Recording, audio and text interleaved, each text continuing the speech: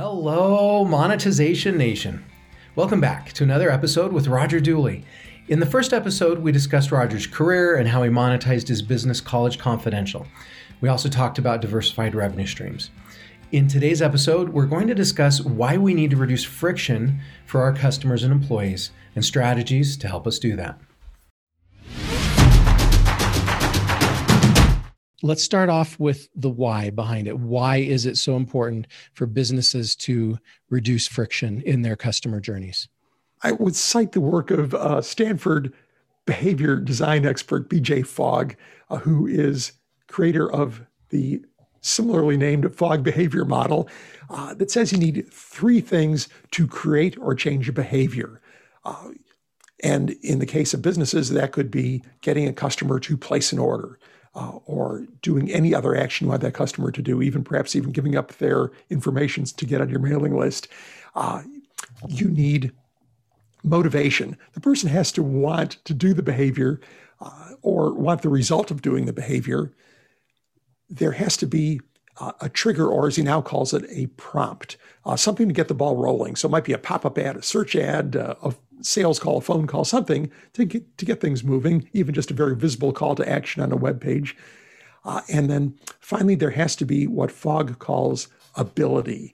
Ability means lack of effort, not too difficult to do, not too time-consuming, not too effortful. And he has, for his model, he's got this sort of curve that is not really a quantitative calculation type curve, but an illustration that if you've got enough motivation and enough ability, that is a lack of difficulty, when you get that prompt, then the behavior will occur. If you don't have enough motivation or it is too difficult, it won't occur. And the distinction that he makes as well, is that motivation, particularly if you're talking about getting customers to do stuff like place orders, can be expensive. I guarantee you, if you say, today we've got a 25% discount on everything we sell, you're going to get more orders. But that's going to be very expensive. Even if you do something like, say, give away free shipping, if you normally charge for shipping, that gets orders. I know when I was in the mail order business, I could reliably create probably a 15, 20% uptick in orders if I did a free shipping offer for a limited time. And it works, but that costs money. At the time, most mail order companies, if they did not have shipping charges, would have been in the red. So what BJ and I both recommend is focusing instead on ability. When you make things easier to do, when you reduce friction, you'll get people to do them. Jeff Bezos, I said I stole his quote earlier without citing it, but he says, when you reduce friction, when you make something easier, people do more of it. And that means place more orders. It means watch more Prime videos, listen to more Prime music. Everything is geared to making it easier. And, they've done other kinds of innovation, frustration-free packaging. Something that I still encounter all the time, regardless of where I buy my stuff, whether it's in the store or online, are packages that are very difficult to open. These heat-sealed blister packs, you can't get them open with your bare hands. You need some kind of sharp implement, scissors, knives, machetes to get them open. You risk personal injury, if not with a sharp implement, then with some plastic shard going into your finger. These things are horrible. Ironically, I bought some shears. I had these set of kitchen shears that I used for opening these packages. I wore them out and I got a new set. It was a nice piece of German cutlery, very high quality shears. They came in a package. There was one of these blister packs, heat sealed. Not only that, the shears were secured with an industrial strength cable tie to the package. I had to go into the garage and get a pair of wire cutters to cut that cable tie and then shears to cut the package open so I could get my new shears. Amazon saw this it was probably a dozen years ago. They said, okay, let's do this. Let's have frustration-free packaging. Simple cardboard boxes you can open with your bare hands. They're better for the environment with all of that plastic that gets thrown away. There's no risk of personal injury. And guess what? People liked it better. And here is the crazy thing, Nathan. Not only did people like the packaging better, they like the products better. products packaged that way had a 73% reduction in negative feedback. It's things like this, even making returns easy. Anybody who's in the physical product business hates returns. Returns are expensive. They drive you crazy. They waste your time. Often they aren't saleable, so you end up discarding them, losing money on them. You can't push them back to the vendor. And so many companies discourage returns. They make it a high friction process. You've got to request the return in a very tight window. It's got to be in saleable condition. You have to have every part, every label, and so on and so on. Amazon makes it super easy. If you need to return it, you can get your return authorization in a few seconds online. If you discarded your packaging, you can take that bare product into a Whole Foods, into a Kohl's, into UPS with just your phone, and they will scan that mobile code and pack it up for you and ship it back to Amazon free of charge. Is this expensive for Amazon? Hell yes, it is expensive. That costs them a ton of money. When they do that, they just lost money on that order almost every time. I can guarantee it. But they know that by making it easy, they are building customer loyalty. Yeah, that's right. So we choose them over others. Okay, so if I had hired you as a consultant and you were giving me advice of your top 5 strategies for how to reduce friction in my business, what are those 5 strategies you would share? Wow, I'm not sure if I've got 5 separate strategies. What I think every business, but I will address that in a little bit different way. It could be 3. It could be whatever. Right. Well, what I'm going to do is focus on 2 areas and how you can identify various ways to reduce friction in those areas. The first of all is the customer experience. And one thing that you can do is capture information that is customer effort score, or something like customer effort score. Customer effort score is a product like Net Promoter Score is, but you don't necessarily have to buy that product. But much like Net Promoter Score, you ask people how easy or difficult it was to, say, place the order, if they just placed an order. And depending on where they fall on that scale, you can see how difficult it was for them. And the important thing there is it measures not their absolute effort. It measures their perception of effort, because it's their perception that counts. They are not comparing you to your direct competitors. They're comparing you to how easy it is at Amazon, at Uber. And if you are putting them through more effort, then it's a high effort process. So the simple, like 1 to 10 rating will help you understand whether customers see you as being high effort. Then, of course, you can measure actual effort in a variety of ways. These days, we have so many analytic tools available to us. We can measure how much time people spent in different parts of the process, where people bailed out of the process. They get to the 3rd step in completing an order, and 20% stop there. Okay, what's stopping them? Are they uncertain about what's happening next? Do they suddenly see they've got to fill in this whole list of form fields that looks intimidating? Find the friction that way. And then just one other I'll throw out on that aspect of it is try click tracking. Click tracking is a very cheap. You can probably find some click tracking tools for free that will see where people are clicking on your website or your mobile app. And I can almost guarantee if you are not doing this now, you'll find that people are clicking on stuff that is not meant to be clickable. There's an image there, square, circle, and people are clicking on it. And you go to your web designer, your app designer, and say, hey, people are clicking on this thing.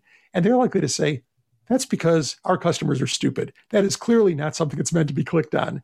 And my response to that is no. Look at this hotspot here. This isn't one isolated click. Multiple people are clicking on this thing. That means it's not our customers that are stupid. It's your design that is stupid. Yeah. So you can learn a lot that way. Now, the second area that I think Hold on real quick before you go to the second area. Sure, yeah. I have a quick example on that. So we built a site for an organization recently, and we had that happen. We had a list of benefits on one section of the site, and there was 1 or 2 benefits on this list that lots of people were clicking on. And so we learned several things from that. Number 1, we learned which benefits were most important. And number 2, we learned they were wanting to learn more about that benefit, or they were wanting to receive that specific benefit. And so we made that benefit clickable and made them go to a place where they could receive that benefit they were looking for. It does matter. That is brilliant, Nathan, because you learned multiple things there. Not only do you learn that people are clicking on stuff that really you didn't intend them to click on, but you saw what was important to them. And I think that's a great lesson. I might steal that from IDEA with full credit, of course, but and that's such a good example of how a very simple, inexpensive metric can lead you to key customer insights. But the second area I think the businesses can focus on is employee effort and employee friction. And I'm not talking about friction between employees and each other or friction between employees and managers. That's a different kind of interpersonal friction that I don't talk about. But what I think is important is where you are wasting your employees' time and effort. Often it's because you don't trust your employees. One time, some employee did something incorrectly, or they did something that was not right. And so now you put procedures in place, usually whether they're customer processes or employee processes, they were created because of a problem. And some managers said, okay, we want to be sure that that doesn't happen again. So we're going to do this thing now, because this person did something wrong in their expense report. Now we've got this other verification step and a limit in there that's going to ensure that that doesn't happen. But what that does is now create extra work for every employee that has to deal with it. It's one example in my friction book. It's a personal example. When I was working for this big, giant company, I was briefly, once again, a corporate employee, which was an uncommon situation for me for the last few decades. But it was okay. I had to do expense reports. And even though I was at a VP level with the company, I was required to attach a receipt for every single expense that I incurred that I wanted to be reimbursed. So when I came back from a trip, I would have this little wad of pieces of paper that I would staple to my paper expense report if I wanted to get reimbursed for that cup of coffee I bought at the airport. Otherwise, couldn't do it. And to me, that was kind of ridiculous, but I figured probably nobody looks at that stuff anyway. One time, apparently, somehow between recording the expense and stapling that pile of paper, I lost a $2 coffee receipt. Somebody in accounting bounced the report back telling me that I needed to either find the receipt or remove the expense. And so not only were they wasting my time, people in the home office were wasting a lot of time going through these. Then they improved the process, and this is so typical of corporations, Nathan. They improved the process by saying, oh, well, now we have a new electronic process. You can really take a photo of your expense, or you can put all your receipts on a scanner and scan them. And then you can identify which line item on your expense report they go to. And oh, by the way, you can also flag the account number and the job number to which these apply, where now suddenly you've got people like me who I don't understand how the account numbering system works. I just want to get my cup of coffee paid for it. I got to figure out, okay, is there a job number on this? What's the account number? That was an internal training thing. Does that go towards, it's like, who knows? And so what they did was their labor saving effort ultimately pushed even more work onto the poor people who are dealing with this, where other companies don't do that. They have very simple limits. I think Reed Hastings at Netflix wrote a great book, co-wrote it, No Rules, Rules. Basically, they say, okay, we expect you to submit reasonable expenses that are in the best interest of the business, period. So if you took a client out for an expensive dinner and that was really in the interest of the business, fine. If you took your girlfriend out for an expensive dinner, then you really shouldn't be doing that. And probably if somebody notices that, you will be dealt with appropriately. But they don't establish all these rules. They make it very simple and easy and effortless for their people and for their internal people, their accounting people as well. But because businesses lack trust in their employees, whether it is malfeasance or just that, one guy recorded this incorrectly, so now we're going to have this other process to make sure that nobody ever records it incorrectly again. It creates extra work for them. One way of finding these things is to ask people who work in the company, what one rule drives you crazy? That's or what one rule wastes most of your time? And different people look at this different ways. I think Tom Peters, management guru for decades and decades, says you should have a Mickey Mouse meeting where people identify Mickey Mouse processes and rules. Lisa Bodell, who wrote a great book, Why Simplicity Wins, says you should have a stupid rule suggestion where each employee submits what they think is a stupid rule. And regardless of your approach to this, when people, they know where they're wasting their time and it's not necessary. Like if you're asking them to do something, but they realize you're asking them to do that because it's important that be done correctly, and they know that people make mistakes doing this, they're not going to push back on that. They're going to push back only if they think it's really dumb. Thank you so much, Roger, for sharing your stories and insights with us today. Here's some of my key takeaways for this episode. Number one, when we reduce friction and make something easier, people tend to do more of it. Number two, we can use a customer effort score to see if our customers think it's easy to do things, such as place an order with our business. Number three, we can use analytics tools to find friction in our process and eliminate those points of friction. Number four, click tracking is a great way to learn where our customers are clicking and then utilize that information to their benefit as well as ours. Through click tracking, we can help them find things easier and learn about what is important to them. And number five, if we can eliminate unnecessary rules, our employees will feel more satisfied with their work. When we listen to our employees, it can build loyalty in the company. If you enjoyed this episode and you want to learn more about Roger, you can find him on LinkedIn. You can visit his website, rogerdooley.com, or check out his books, Friction and Brainfluence. And there's links to each of those sites in the blog post for this episode at monetizationnation.com. You can also get a free copy of my ebook about passion marketing at passionmarketing.com and learn how you can become a top priority of your ideal customers. You can also subscribe for free to Monetization Nation on YouTube, Instagram, Twitter, our Facebook group, and on your favorite podcast platform. Thanks for joining me for this episode, and I wish you success as you seek to reduce friction and increase the success of your business. Do you want to become a better digital monetizer? To receive great monetization stories and secrets, please go to monetizationnation.com and join free.